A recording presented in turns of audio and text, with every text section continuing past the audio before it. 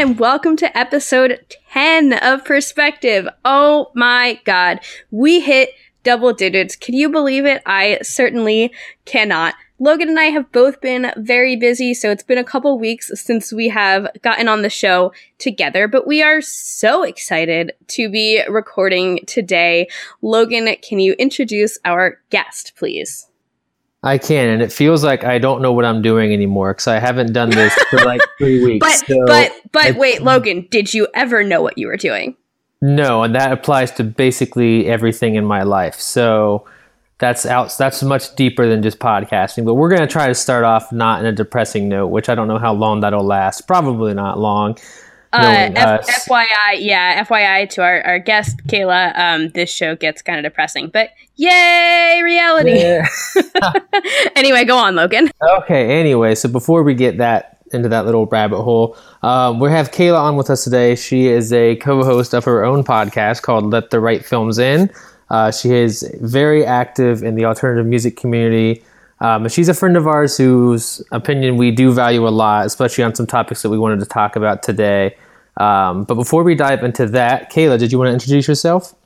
That was a great introduction and warms my heart. Hi. Excited to be here. I came up with that about 2 minutes ago, so I'm glad it worked out. So, Kayla, I guess I just want to kind of introduce you and get to know you a little better, and for our listeners to get to know you a little better. I want to dive all the way back. I know that Paramore is one of your favorite bands. I know that the Swellers are really huge for you as well. But right. I know, Logan. I know. We don't have to spend all of today's episode talking about bands that broke up because we did that a few weeks ago. On episode 8, we talked about all of our favorite bands that broke up way too soon. It was sad. Anyway, Kayla. Anyway, Kayla, can you just go back for me? I mean, talk to me about, I don't know if Paramore was like your first favorite band, but talk to me about like your first time discovering music and specifically discovering like alternative music and how you found that, what that was like for you.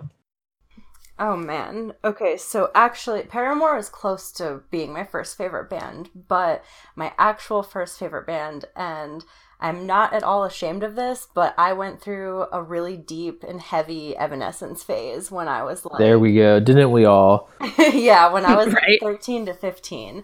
And that was like pretty much all I listened to. It was like that and Flyleaf, which is that one I'm a little embarrassed of. But when I was 14, I remember this like so vividly. I was babysitting my siblings and I was trying to be cool, so I had MTV2 on in the background, and it was when they still did music videos, and it was right before Riot by Paramore came out, and the video for Misery Business came on, and I remember it was such a lightning bolt moment for me because, I mean, I don't know if you guys know this, but Evanescence is kind of depressing. That's our kind of music.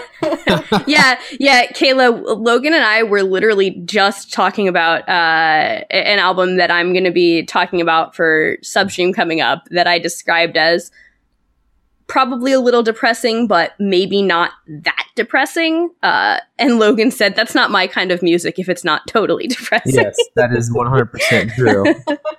That's, yeah. And I felt that way until I saw that like the first time I saw that video was, I think, the first time I realized that people could have a good time with music, if that makes sense. Because like the whole video is Hayley bouncing off the walls, smiling, being like, lyrical content aside, like the video is a blast. And I just remember I went to my computer and I was like, I need to find out everything about this band. And through that, I found Alternative Press and a couple other of those, like I think Kerrang and a couple other magazines, and pretty much just started looking up every single band that was in any of those magazines. Like I would rip out the pages with like ad mats on them. And would you would you like tape them all over your walls? Yeah. Well, okay, because I did that too. Yeah, don't worry. My room in high school was literally like ceiling to floor, like covered in alternative press clip and Rolling Stone. Oh yeah, literally same. Mine literally really bad because like when I had to move out. Oh, sorry. Go ahead. No, it was literally same and like through college because I went away to college. I went to school in Ohio, but you know, so I was only home through the summer. But my college dorms were more like actual posters. But my childhood bedroom was very much like what was in alternative press last month. Yeah, absolutely. Oh, sorry. It was a really good change for me because before that it was all like horse pictures. So it was my defining like growing up moment. But yeah, after that I went through a phase of like that kind of hot topic, I don't know, hardcore, screamo, whatever you want to call it. Like I was really into Chiodos for a minute. R.I.P. Yeah, a lot of bands that like I'm a little, like, I look back and I'm a little cringy about. But yeah, I would say probably Paramore was that big intro band and is still the band that I'm the most passionate about now. Definitely. And I think, I vaguely remember you and I talking about the new album, which for me, so I'm, you know, right in the age range, and especially being a young woman, I kind of have all the makings of like, I should be like a diehard long-term Paramore fan, but for whatever reason, like I just never really could get into them. But this new album is so fascinating and like it's so real. Like it's incredible. It hits so many feelings. But I think that's really cool, and I think they're and you can probably speak more eloquently of this, Kayla, because you've definitely spent more time with their catalog than I have. But I think they're a good example of a band that has really matured and definitely made a lot of changes to their sound and their image. But through that, like they've only gotten bigger and they've only gotten like more and more, in my view anyway, they've only gotten more and more like respect for it over the years, which is kind of a contrast to, you know, maybe a band like Fall Out Boy who changes their sound and not everyone is like immediately on board. Yeah, I think the thing about Paramore in particular is that every time they change constructively. They've Definitely. they've never, in my opinion, been trend hoppers, and they've never been the kind of band that wants to change it up to, I don't know, get more Twitter followers or make more money or whatever. I think that in a sense, they grew up with us. Like they were 15, 16 when their band started. And I think a lot of their progression just comes from getting older and from realizing that you don't like the same music that you liked in high school. Whereas I think with a lot of other bands, they either never change their sound, they never, I don't know, it's more organic than I think a lot of the other bands from that time. The only other one that I can think of that is similar in that regard is probably like Panic at the Disco. I think has that same sort of, they just get bigger and bigger no matter what they do. Yeah.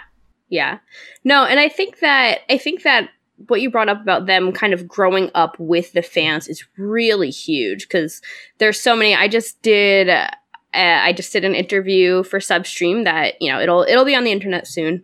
But what I talked about with this artist was that, you know, you want your fans to stay with you. And when an artist is really able to like do that and grow with their fans without losing what it is that made people fall in love with the band in the first place, that is really special. Yeah, and I think the most important thing too is that regardless of any of the sound changes, the lyrical content is still very much the same kind of open book diary style that I think people in this scene in particular really relate to. And I think that is also what sets Paramore apart from a lot of their contemporaries, is that a lot of the bands from that same era that were really big, like a good example is maybe like Mayday Parade. Like I don't feel as connected to their lyrics as their catalog progresses.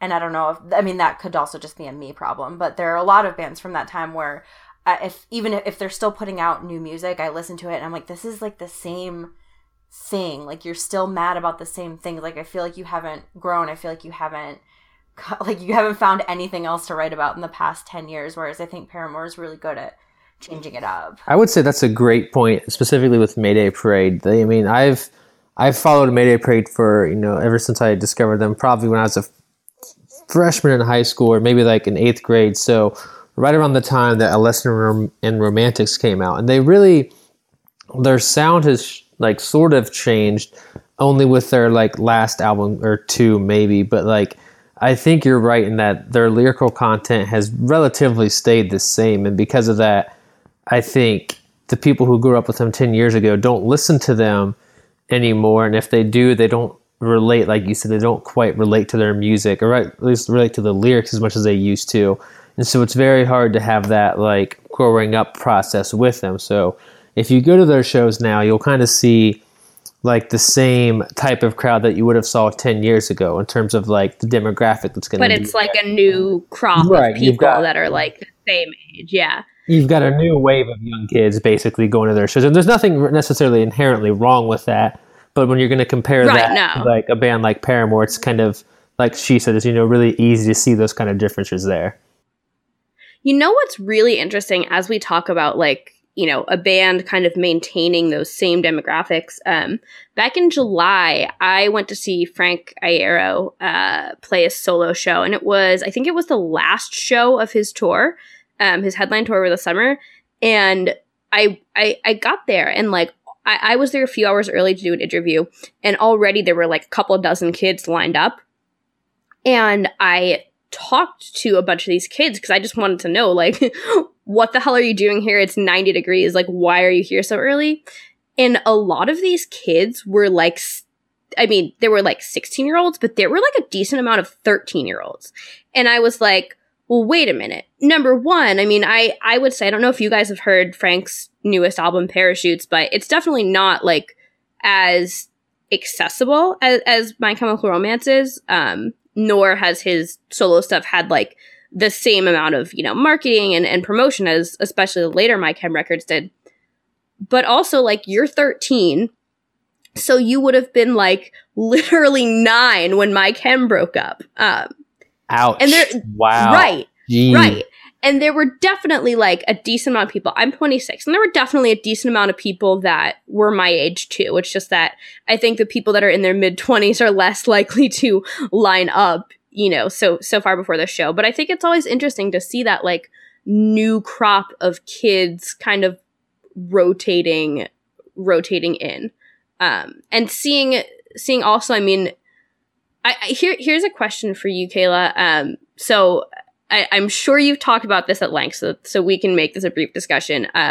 So Paramore has gotten some flack for the lyrics to Misery Business, which they've addressed, and Haley has kind of said, hey, I was younger then, I didn't necessarily know better. In your perception of like the Paramore fandom, when kids discover that song now, what are their views on it? That's an interesting question. A lot of the people that I interact with in the Paramore fandom are more my age. I've definitely started to see a lot, like on Twitter or on Tumblr, of people who maybe haven't yet seen that Haley has addressed that. And like they get mad. They're confused as to why. Right, because, like, right. Like the scene Darlings or whatever. They're like, look, this is also a problematic lyric, or it's problematic language. We don't want to like glorify it. And it's something, I am admittedly biased, but I think that Haley has done a really good job in addressing this. And right, yeah. I think it's one of those things where it's like, I'm really glad that she has. And I'm not sure if you guys know this, but she's also stopped singing like the word in question live. She covers her mouth during the live. Oh, she has. I didn't know that. I was going to ask about that because there was a modern baseball song where I forget what song it even was, but they had a negative word in that song, and they then realized, hey, this is probably not, this word isn't cool, and they started singing the word fish instead. That's awesome. That's hilarious, actually. Right? Right? Yeah. I think another really good thing about Misery Business is that over the years, I think they've really strived to turn it into something more positive. Yes, it is a song that's kind of, I mean, it's shitty. Like, it's mean, it's vindictive, but for the past, I want to say maybe 6 or 7 years now even, they've been pulling fans up on stage to sing the bridge and to dance around on stage. And so they've really made an effort to take this song that's, you know, maybe not Hayley's proudest moment lyrically and turn it into something that's a positive and fun experience for everybody in the room. And I think that is a really great way to deal with stuff like that. No, I think that's huge. I mean, I didn't even know they did that. That's so, like, I mean, exactly what you said. It's so positive. And I think that's really cool when bands, you know, do that, when they try to get fans involved like that. Yeah, and I think it's also good to keep talking about it and to keep performing it, because, like, as we grow older and as we realize things are problematic or that we don't hold the same views anymore, I think it's important to acknowledge it and acknowledge that you've grown and learned. Absolutely, as opposed to just, like, pretending that it never happened. No, I think much worse to pretend like it never happened. I think she's, like you said, she's done a great job of, you know, owning up to it. And I mean, even from, like, our perspective, you know, she was, I think, 17 or 18, right, when that song came out. And, you know, and if you're looking at that, you have to understand, one, I mean, obviously 10 years ago, some of these things weren't, I mean, these things were not necessarily as big of a deal then as they were now. And especially for, you know, someone of that, you know, age. And I think it's easy to understand how that song would come to be the way it did, or how it was easy for her to write that song and not at that time realize what, you know, what it could possibly mean, or how, you know, how it could be looked at from someone, or even 10 years down the road, how people could talk about it and be like, hey, look at this lyric, you know. So it's not necessarily the best thing that she could have done, but it's like you said, she's handled it incredibly well and she's owned up to it. And I mean, I guess there's not really much more you could ask at that point, because you can't go back and change it. So there's no point in pretending like it didn't happen. So yeah, and if I could wax poetic on this for a minute, I think even when we're examining a song like Misery Business, as opposed to use Mayday as the whipping boy again for a second, a song like When I Get Home You're So Dead. yeah. I think there's a huge difference between a teenage girl like Hayley using the word whore in the context that she did. Because when I think about Misery Business now, and when I apply all of the studies or whatever into gender theory and whatnot that I've done, what I see is a teenage girl buying into a toxic mentality that was built by men. Yeah. Yes. That's so huge. What she's doing is she is declaring herself other. She's saying that, like, oh, this girl does all of these things and that's bad, and I do these things and therefore, like, I'm, like, the good, the pure, whatever. And I think that's so different than a teenage boy or a man or whatever writing a lyric to, you know, trash a woman or to take ownership of her or whatnot. Because, like, really when it comes down to it, the problem ultimately is the patriarchy, and young women are groomed to try and, you know, be the perfect thing that men want. They're groomed to try and be cool and pretty and, like, but not too slutty and not too fat or not too, you know, like, it's an interesting, I mean, I'll speak to my own experience of being a music fan at shows as, you know, a teenage girl. I mean, even into my 20s, you know, like, I go to, you know, you go to shows and, like, you want to look nice, of course, because you're probably going to take pictures with your friends. And nowadays I'm going to shows and I'm probably meeting people, whether it's, you know, I'm meeting a band member or a manager, or I'm interviewing someone, I'm, you know, somewhat professional. And it's like, I want to look nice and presentable and appropriate, but I don't want to look too dressed up, because it's always like, if you're too dressed up, then there's assumptions, you know? But then if you're not dressed up, it's like, oh, well, why don't you put effort into your appearance? But I think what you said, Kayla, about her just being and I don't want to use the word victim, because I don't think Hailey's necessarily a victim, but, you know, Hailey falling victim, or however we're going to say it, to toxic masculinity and the culture, and that just being the world at that time. I think a good word for that, I mean, I don't know if this is the best word, but it might be a little bit better than victim, is he's kind of a product of what was going on at that time. And it's... Yes, that's a better word, yeah. Not, you know, it was just in terms of what everyone wanted her to be or what the expectations were. And, you know, that's actually, you know, what we've been talking about was a pretty good, like, way to transition into what, you know, we originally wanted to talk about on this specific episode with, you know, the stereotypes. Oh, yeah. And Molly and I kind of talked about this earlier. Yeah. There was I guess there was an interview with I can't remember her name right now. I think it's Shannon Moakler, I think is her name. Yeah, Shannon Moakler. And she was talking about her daughter, who was also obviously Travis Barker's daughter, but a year ago, she was posting pictures, you know, of herself in makeup on Instagram, and she got a lot of crap for it. She being Alabama Barker, Travis's, yes, I'm sorry. Travis's yes, daughter. Yeah. The daughter, Alabama, who at the time was only 10 years old. And, you know, she was posting pictures of herself in makeup on Instagram and all of these things. And this, apparently, I guess this YouTube celebrity, whatever you want to call it, decided it was, you know, he was in the right place to call her out for that and say that this is wrong and that she shouldn't do this and that it's inappropriate for, you know, a 10-year-old to be wearing makeup and being, you know, putting these pictures on Instagram. And so this caught Travis Barker's eye specifically, and he kind of called him out on it. Then he deleted his post because he realized that's not the right way to do it. But ultimately, the video got taken down, and the YouTuber, I guess, never really apologized for it. But this came up today because she did an interview talking about it and talking about how tough that was for her daughter to kind of go through. And it's tough. And I mean, I can't imagine that, because I actually saw a comment on Chorus today when they posted about this, and this guy went on there and he said, you know, it's a really big double standard, because he brought up the point that at his age, at 10 or 11 years old, young men start to kind of get into grooming themselves in terms of like shaving or, you know, gelling their hair or doing whatever they want to themselves. So at that point, you look at that and the young men are like, oh, that's great. They're, you know, handsome. They're growing up. This is great.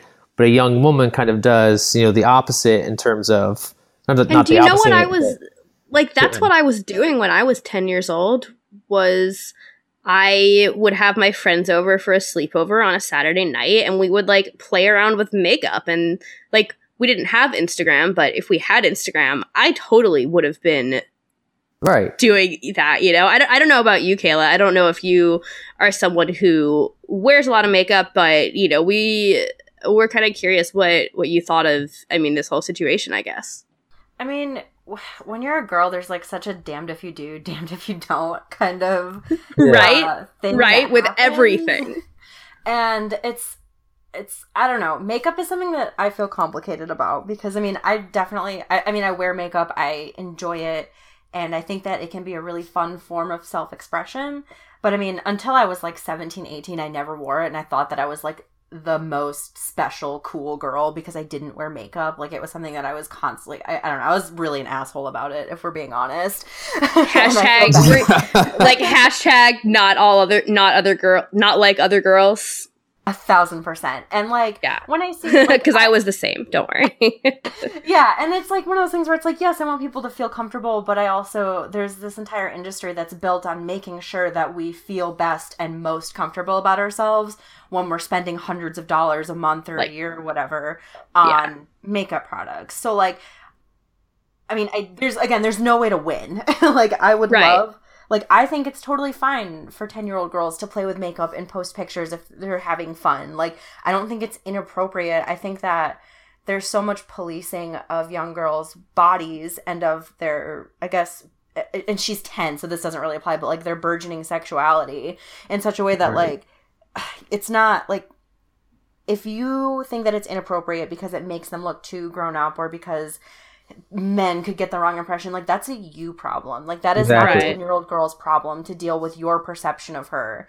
And that's something that I think as a society we super need to address and I guess kind of unlearn, because if you have grown men out in the world who are looking at 10-year-old girls who like badly put on some eyeshadow and are like, oh my God, this is so sexual and horrible. Like, that's a problem, and that is not her problem. It's your problem. That has been an issue for a while. Exactly. I think it's always important to stress that these things aren't necessarily new. It's just easier to discover them, obviously, because of the internet and whatever that brings, both good and bad. But, you can even take it back to when, I'm sure all of us went through this, but, when I was in my high school, we had these ridiculous dress codes in terms of, young women in high school can't wear this because, like you said, it gives the wrong quote unquote impression, or it gives off this like vibe or some reason. Yeah. But Oh my God. that's like, it's the guy's problem, right? But I mean, it's the guys who would be getting these ridiculous vibes, and, they would be acting on them. So rather than punish the men, we were clearly going to be like, hey, listen, we're not going to punish them. We're going to go ahead and put this on you, even though you technically haven't done anything wrong, but it's still your fault. And that's always been like, I don't know if that's different in high school now. I hope it is. I doubt it. I don't know. Probably isn't. Can I just say, like, I always had dress codes in high school, and one of the things it said was like, you can't wear, shorts or a skirt that's too short. And like, how they defined too short was never really clear. But I got busted for breaking that rule so many times. I mean, it probably happened like 3 times each year of high school that I got yelled at for having a skirt too short. But there was something like terribly bizarre about like a female teacher saying, well, just so you know, your physics teacher, who's a man, said that he noticed your skirt was out of dress code, but he didn't want to say anything because that would be inappropriate. Which, yeah, but also, like, what's the need for that rule anyway? I don't know. And I mean, I don't know. I see on social media anyway, like, I always see stuff about people kind of clapping back against sexist and double standard dress codes. But I don't know. I'm not in high school now, so I don't know if I can really say. Yeah, I mean, I went to a private Lutheran school until I graduated high school. So the dress code that I had was probably the most extreme version of that dress code. Like, there were so many rules that I kind of wish that they would have just made us wear uniforms, because it was impossible on a daily basis to get dressed. That's got to be so stressful. It was. And that's one of those things, too, is it's something that if you're a teenage girl, and like being a teenage girl is hard. There are so many things that are happening. You're growing and you are, I don't know, you're feeling emotions and all these things for the first time, and like your body is changing. And I can't say how much time and effort I wasted in high school on trying to find an outfit that I was comfortable in, that I wasn't going to get in trouble for. And it took away from my mental resources. Like, it's just something like, if you're spending 30 minutes every day trying to decide what to wear, that's 30 minutes out of your day when you could have been eating or sleeping or studying or literally, I don't know, any other more productive use of your time. Because like the rules that we weren't even allowed to wear like band t-shirts because it was inappropriate. We could wear t-shirts, like logo shirts, on Fridays. And we could only wear sweatshirts on Fridays. So like during like Monday through Thursday, we were supposed to wear, like, if you were cold, you were supposed to wear like a cardigan or something. But I definitely did get in trouble a few times, but I would always pull I forgot a sweater at home and I had my hoodie in my gym bag and I'm really cold. The AC is cranked today. Can I please just wear this? So I ended up getting away with wearing hoodies, like band hoodies, quite a bit, more than I definitely was supposed to. But, and then we would have these, like, I don't know if you ever had this, Kayla. So I went to a private school that was not like a secular, not religious or anything. But we would occasionally have dress up days, which were the worst, where you had to get like extra dressed up. And of course it was like, you can't wear finding shoes for those, by the way, was the worst. It's like, you can't wear sneakers, you can't wear flip-flops. I mean, you don't really want to walk around school all day in high heels, so it's like, what do you even wear for shoes? See, I had such a bizarre high school. So there were dorms in my high school. I didn't live in them because the high school was in the town that I grew up in, but a lot of my friends were from out of state or from out of town, and we constantly had visitors, like elementary school visitors and like pastors, and just like people would come from literally all over the country to tour the school to see it, or they would be like, I don't know, events for like the church group that it was a part of. And so we were pretty much expected to dress like, I guess, like you could say business casual. Like we could wear t-shirts and jeans, but like they couldn't be ripped. We had to wear nice shoes. I don't think flip-flops were allowed, but also like we couldn't wear high heels because those were like slutty, I guess. I don't know. But there was there was a lot going on there. And I just remember always being mad because it felt like literally every guy could get away with anything. Like my sophomore and junior year, I made it a project of mine to see like how many days in a row I could wear a band t-shirt before I got in trouble. And I remember the day that it happened, that I finally got called into the dean's office, was a day I was wearing a Chiodo shirt, and it was literally the same shirt that a senior 2 years ahead of me was also wearing that day, and I got in trouble and he didn't, and I'm still like a little bit mad about it to this day. That's so frustrating, but that so clearly speaks to reality, sadly.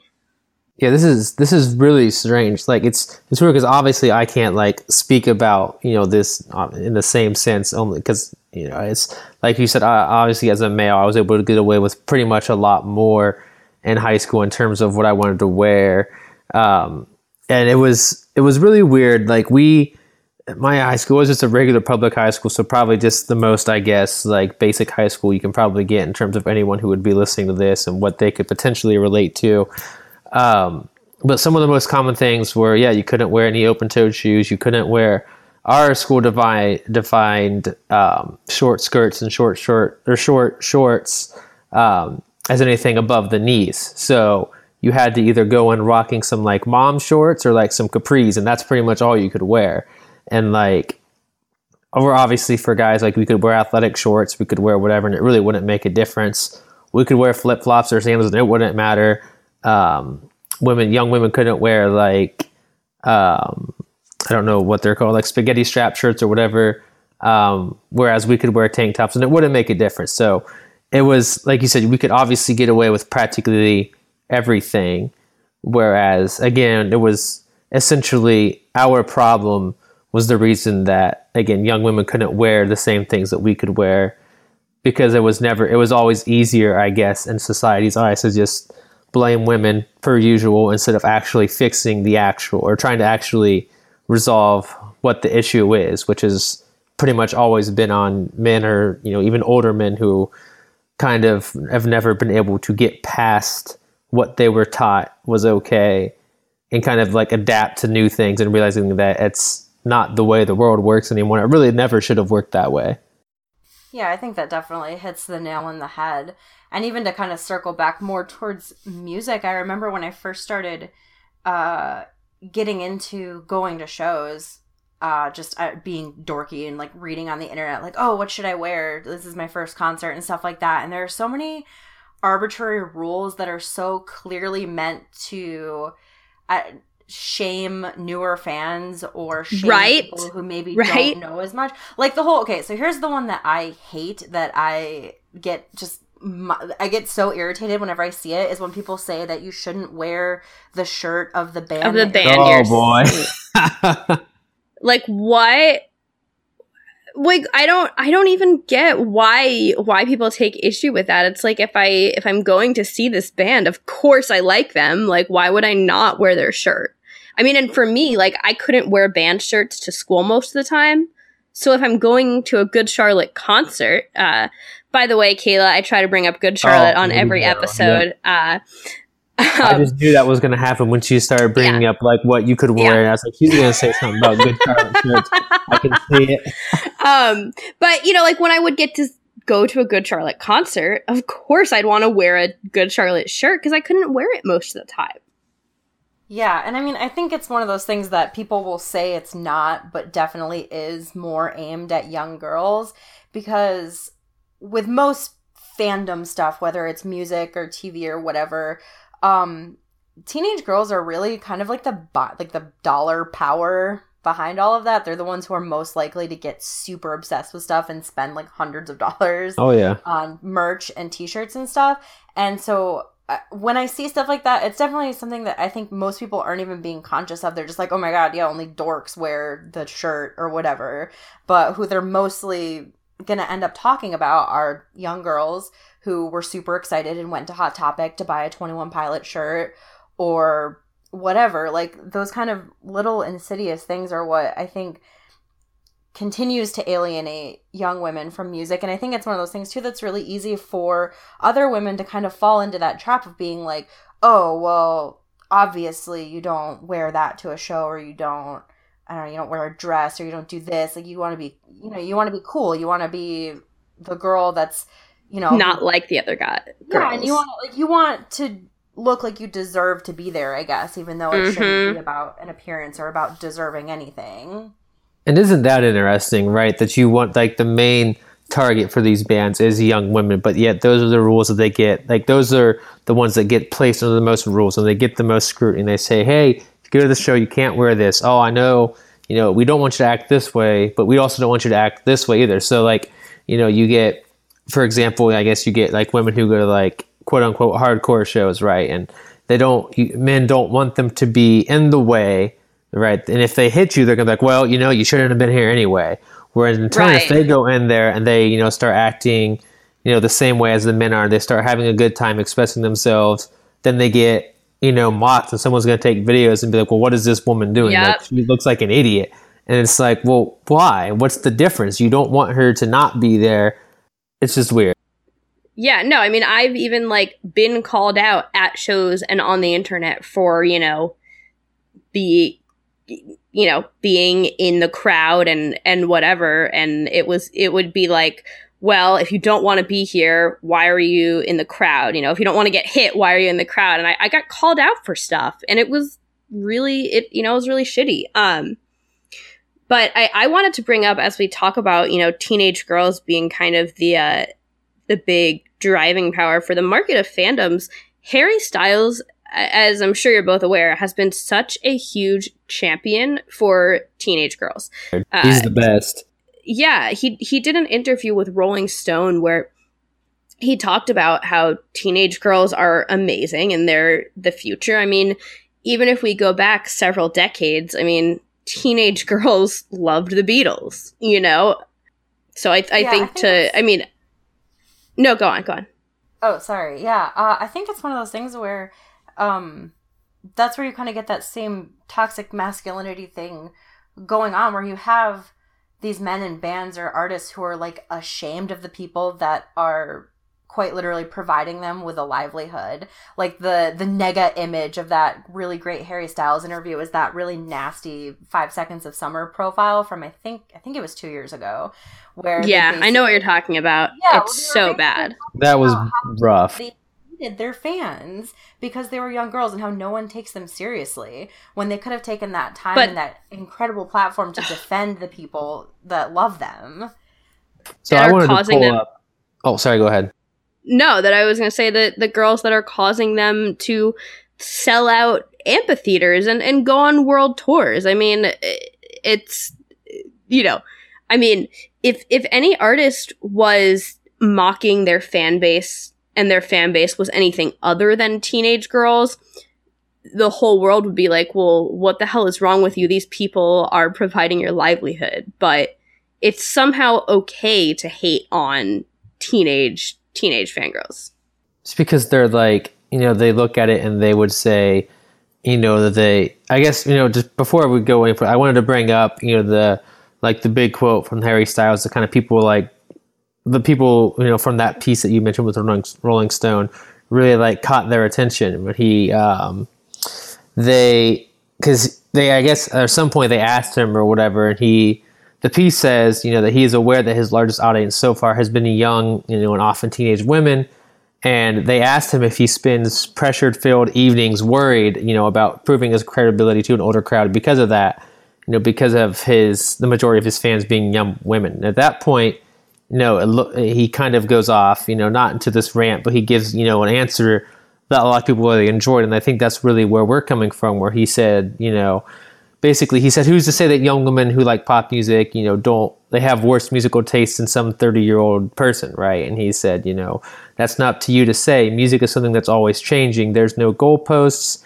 Young girls like the Beatles, you're going to tell me that they're not serious. How can you say that young girls don't get it? They are our future doctors, lawyers, mothers, presidents. They kind of keep the world going. Teenage girl fans, they don't lie. If they like you, they're there. They don't act too cool. They like you and they tell you, which is sick, which is what he said. And I think that's an incredible point that a lot of people don't get it and they don't look at it that way. And like you said, they're the ones that sell out. I hope you sell amphitheaters and get you to have the successful career, but they're just the easiest targets, so to speak, I guess, in terms of who gets made fun of more often than anyone just because they like a band. And that's all they're really doing. They're liking a band, they're liking music, and they can't even do that without getting criticized. So, like we said earlier, if you go to school, you get criticized. Once you get out of school and you go to concerts, it's supposed to be somewhere where everyone can come together, but it's not quite like that. And it hasn't really been like that. So where can they go? Where can you go? Because you're getting no real options here. And I mean, again, I have never experienced that, but it's just to look at it, it's just really strange because you don't really have any place that you can go. And it's getting better, now again with Harry Styles speaking out about it. But I think that's something incredible that I hope catches on with a lot more artists.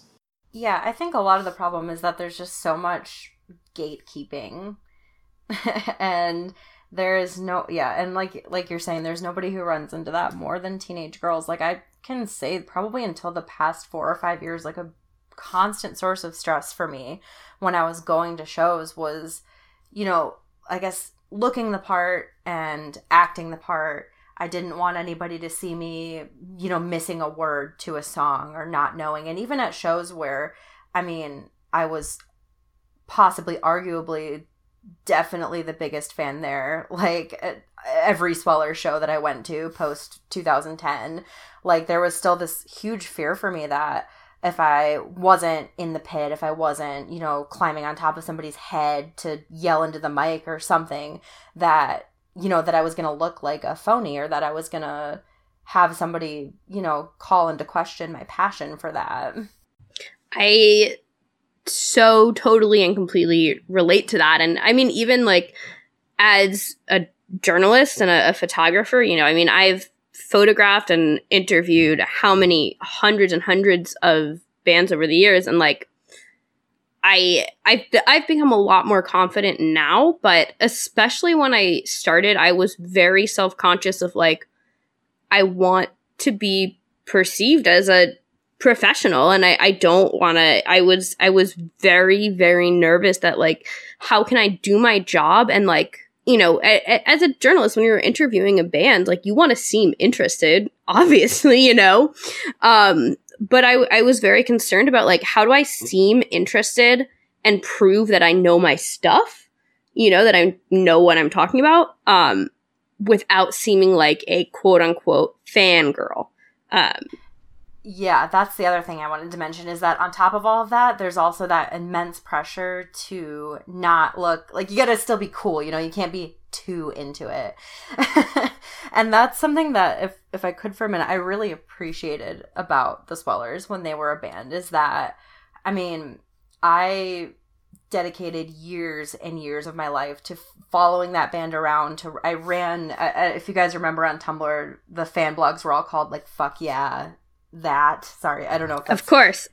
You can bleep that if it's not cool to say. No, we curse a lot on this podcast, Kayla. We say, our parents don't listen to this anyway, so we can cuss. I hope my parents don't listen to this. But yes, for the Swellers, I was the quintessential, quote unquote fangirl. I think at one point I owned 15 or 20 shirts. I went to every single show in Michigan between 2010 and the time they broke up, except for, I think, one. And they were never dismissive of me. I think, and I mean, I'm pretty good friends with Nick and Jono now, but at the time I was like an 18-year-old girl, and this was like, it was my whole world. And it always meant so much to me that they were so, you know, jazzed about it. They would always say hi to me. They were always excited when me and my friends would show up stupidly like 10 hours early before doors, even though there was nobody there. And just, I don't know. I think that kind of attitude is something that so many like punk or emo or whatever bands need to learn from, is that like, it's, I don't know. It used to be cool to be, you know, to act like you didn't care about things, and that has kind of faded in the mainstream. And it's, you know, it's cool to be like caring now.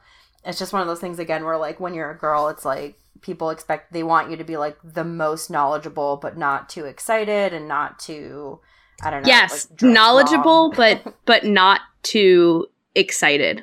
That's the perfect way to put it. Yeah. Right, because if you're too excited, then you're just fangirling, which is this negative connotation entirely. But if you're too knowledgeable, then you're pretentious. So like, what do you, like, you can't, again, there's not really any like right thing to do. There's, I don't know. I mean, it's tough. It's so ridiculous too, because I literally was just reading a thread where grown men on Reddit spent like days on end trying to track, like, it was something to do with Brand New, and they thought that they had registered this website to give them hints about the album before it came out. Oh, good Lord. Yeah, and it's just like, I see that in, like, they were looking at where the IP addresses were pinging from and like digging through the code and all of this stuff. And like, that's, I mean, maybe not so much for other bands in our scene, but I definitely have seen girls go to town on, like, for instance, a couple weeks ago when Taylor Swift's website was all blacked out, there were tons of girls who were, you know, like digging into the code and stuff. But people are like, oh my God, look at these crazy pop fangirls, when they're literally doing the exact same things. Yeah, that's incredible. People have been doing that obviously with Brand New forever, and you know, again, to your point, men, or you know, older men. I guess it's not to be older men, but you know, just men in general will obsess over things like that. And you know, I guess not even, doesn't have to be like, you can even make that a bigger picture outside of music. You can even make it. This happened a year ago, I think, where I was watching this dude on Twitter. He was making this big thread about, or whatever, like women with makeup, and not to keep circling back to makeup, but he was talking about how he doesn't get it, how, you know, they'll stay up all night just for like these pre-orders to go up, and they spend, you know, hundreds of dollars or whatever. And someone asked him the question, you know, and brought the point of that's how like, you know, men are with like video games. It's not exclusively men that play video games, right? But like, there's a much higher percentage of men that obsess over video games more than they do other things, you know. So if you want to assign something to men, you know, you could assign that, and you could assign makeup to women. Again, those two things aren't exclusively to men or women, but the point was solid in the fact that, you know, men, or I guess, again, anyone will stay up all night to, you know, get this midnight release of a game, but then they can't see, you know, why someone would do that for like makeup. And again, it's this really weird like thing that's been going on forever, and you don't really look at it. I guess you don't really see things like that until you take a step back and look at it and see how ridiculous it really is. Yeah, and I mean, there's also this expectation of women to constantly explain themselves and answer for themselves, and that kind of circles back a little bit to what I was talking about with Hayley Williams, like owning up to her bad lyrics.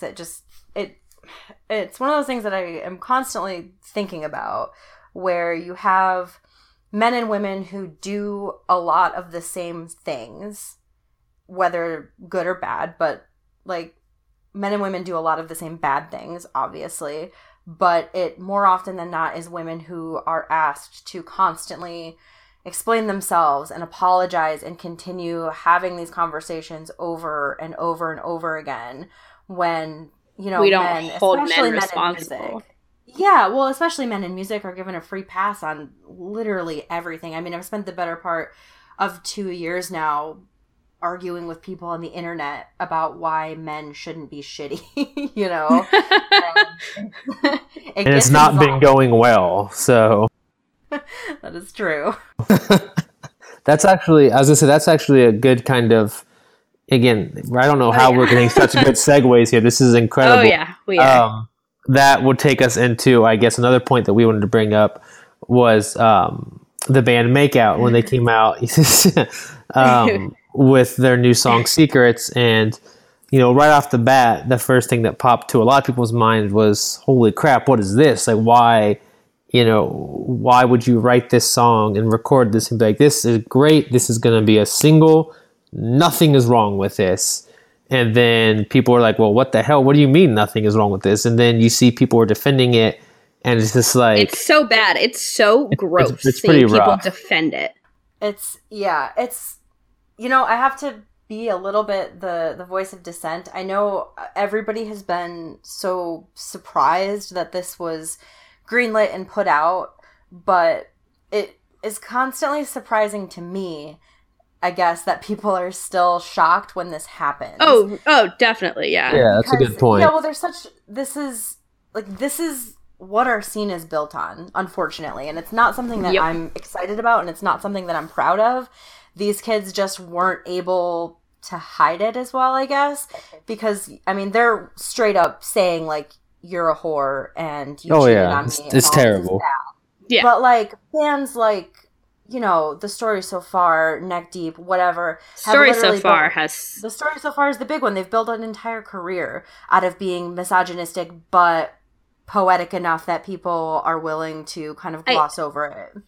I wonder, like, so The Story So Far put out their first album, Under Soil and Dirt, in 2011. And, you know, I wonder, like, if they put that album out today, what kind of reaction it would have gotten. Because I would argue that they've become more poetic and slightly less misogynistic over the years, but still definitely misogynistic. But I wonder if they had, like, put out that first album today. Like, I mean, I think it's because the first album came out a couple of years ago. But I think if that first album came out today, I think there probably would have been some backlash. I would hope so.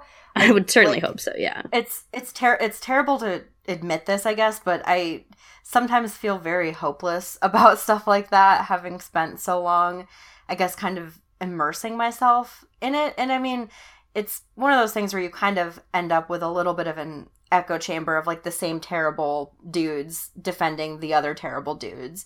So maybe it's a little bit of that, but it's something that I constantly see where it's excused because it's a band that they like. It's excused because, oh, they know that dude and he was cool after a show.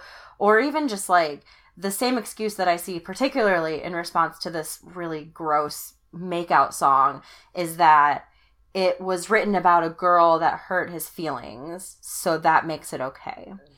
And I think it's really important to say, like, writing about your feelings is, like, the basis of music, and that's fine. Like, it's not bad to be hurt or angry when somebody mistreats you, but there is something wrong with using pointed gendered slurs or other slurs to refer to people, because once you do that, you're not just talking about the person that hurt you. You're not just, like, you're basically sending a message to all of the people that listen to you who could possibly be hurt by a word like that, that's how you could potentially feel about them.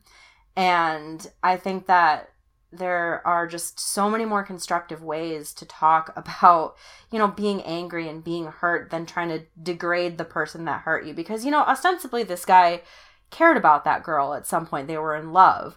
But when you reduce her to a word like whore, and when you say things like, what's the lyric? Like, oh, you probably are spending all of your money at Sephora, and just, like, stuff like that. You're taking the things that they love and that they care about and weaponizing them and turning them into, you know, these, like, really degrading and horrible lyrics. And I just think that that's the point that so many people missed when, especially in the ridiculously long news post thread on Chorus about it, was the same circular arguing just kept happening, where it was like, well, he wrote it about one girl, so it's okay, or other bands have bad lyrics and you like those bands, so that makes you a hypocrite for calling out this band, or I don't know. I feel like people will just go on and on and on because they don't want to admit that they're wrong. They don't want to admit that something that they like or something that they're not offended by is harmful. What's really interesting to me, and yeah, real quick, that lyric, I looked it up, is, it says, all that money I spent on Sephora while I was on tour and you were with Kevin. So it's a really strange thing, like, to associate, like, that, like you said, it's a really strange thing that's just to throw Sephora in there and be like, well, you know what, if you like Sephora, then that means you're probably cheating on somebody. Or, like, it's a really weird thing to name drop these, like, I guess I just don't get it. And not necessarily just this band, but I guess you could include this band in it. And people will get so, like, associated with these bands, like you said, they'll just defend them to death no matter what because they like them. But there's an argument to be made of, like, you don't have to be like that because there's so many bands in this scene that sound like the same, like, and it's so hard to be like original these days. I could probably go find bands that sounded just like Make-Out but weren't, to my knowledge, I guess, weren't as like misogynistic, or they might be, but I mean, you don't know, but like, you can find so many bands that sound like that aren't pieces of shit, or at least we know they aren't, like, terrible. They might not. I don't know. That sounds really bad. Be, like, but we don't know that yet. No, it's like you can find bands that aren't like writing songs like that and aren't expressing these misogynistic feelings, and you can get the same satisfaction out of it. But like, you're not supporting people who think those things are okay. 100%. I want to go back to something you said, Kayla. So you said that, a lot of these people on Chorus were saying, well, he wrote it about one girl, so it's okay. So our last guest on the show for episode 9 was Sheridan Allen from Punk Talks. And this was, in regards to mental health, because that's what she does with Punk Talks. But she was saying that, essentially, like it or not, if you're a musician, you have a platform. And if you weren't aware that people were going to be listening to your songs, well, you never would have taken them outside your bedroom. And so to say, well, he wrote it about one girl, so it's okay, is such a bullshit response. Like, that's not a justification in any way. No, I feel 100% the same. And that's really, it's so annoying because I've literally seen that same argument since the story so far put out that really gross Daughters song. And I think Parker Cannon said on Twitter something along the lines of, oh, you dudes who want to use my lyrics to slut shame, like, you don't even know what you're talking about. And it's one of those things where it's like, the cognitive dissonance makes me want to tear my hair out, because it's like, man, you wrote this song, and yes, obviously in your head you were thinking about a specific person, but when you're taking it to a room full of hundreds of kids, they're also all thinking about a specific person, and you're turning that entire room into an unsafe place for women. Exactly. Because when you have a room full of men who are so excited to say those words and to like finger point and do all of this stuff, it makes me in particular, and I know many other women that I know, feel incredibly unsafe. So yeah, like, in my heart, I know that they're not thinking that about every single woman. It's just that once you start thinking that it's okay to say something like that about one woman, and you're going to start saying that about like every woman that pisses you off or does something that you don't like. And that's like kind of true of every other, like, slur, or every other kind of ism that you could think of. Like, there are so many people who justify like, oh, I don't think of all women as whores, just the women who are whores are that. Right. Oh, geez. Yeah, no, that's right. It's like, well, I'm not going to call you that word if you don't act like that word. But I mean, I don't know. I could go, on and on and on about how problematic that line of thinking is. That's a great point, though. I mean, I'm glad she brought that up. That's good. Yeah. Well, Kayla, so we've been on for a while now, and it's been about an hour, so we did want to start wrapping things up, but we did want to end on a slightly more positive note, because as depressing as perspective gets, like life, wow, that was depressing. Yeah. Positivity here. Yeah, positivity here. I wrote my freaking college thesis on positivity and positive psychology. What happened? I got old and bitter. Oh, welcome to perspective. Anyway, Kayla, I wanted to get your recommendations of something that we could leave people who listen to our show with. Can you give a shout out to any, give a couple bands or artists right now that you think are doing a really great job at, being a good representation for women or for equality in general, in addition to, Paramore, obviously the Swellers, R.I.P., and Harry Styles. I mean, any people that you think are just making good music or that have something really important to say right now? Man, I was just going to ask if it was cheating to say Paramore. But for real, there are a lot of really great bands that are doing really great things right now. Now just put out a new song, and that's great if you have lots of gay feelings that you want to feel. I think, let's see, there are a lot of great bands like Adult Mom is a band that, kind of took it on themselves to, talk especially about like the power bottom scandal.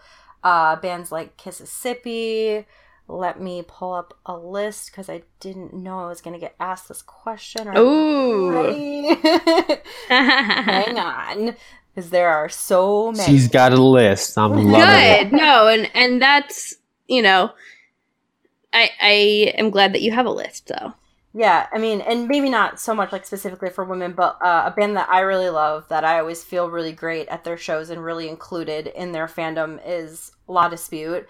They care very much about, about Michigan and about like the economic inequality here. Yeah. And they talk a lot about, they want to bring good things to their hometown, which is Grand Rapids, Michigan, but they also are very cautionary about, things like gentrification, and, that's obviously just as important to talk about as sexism. Bands like, Me Without You talk about kind of similar things to that. Rat Boys is a really great band that's constantly talking about, sexism and, toxic culture in music. If Diet Sig is another good one. They kind of came under fire for maybe not doing it the way that people would like, but they're still great. And just I'm sorry, I could go on literally forever. I've worked really hard over the past couple of years to curate, bands that make me feel good about myself, that I feel care about the issues that I care about, and aren't like, I am past the point in my life where I want to go to shows and feel like an outsider. And I think a lot of people agree with that too. Oh, sorry, I have to talk about Mitski because she's literally the best. Hey. And that is probably the most perfect example of a show that you can go to and you're going to have a great time and feel just safe and good during it. Awesome. Well, Kayla, thank you for all those recommendations and for coming on the show and everything. We really appreciate you, taking some time out of your evening, and I appreciated getting to know you a little better and getting to talk to you about some things that I know you're really passionate about. I've always said that my favorite thing is talking to people about the stuff that they're passionate about. So I really loved hearing you talk about Paramore and the Swellers and how important both of those bands are to you. So thank you. Thank you so much for having me. I'm always very excited to talk about this stuff, even if I complain about it a lot on Twitter. No, well, yeah, it was such a pleasure having you. Kayla, as we sign off, where can people keep up with you on the internet if they want to follow you on Twitter? What's your Twitter? It's at Personal Maps, which is a Paramore reference. Okay, there you go. I was going to ask what that was a reference to. Awesome. Well, thank you again, Kayla. Thanks to everyone who has tuned in to any of the first 10 episodes of Perspective.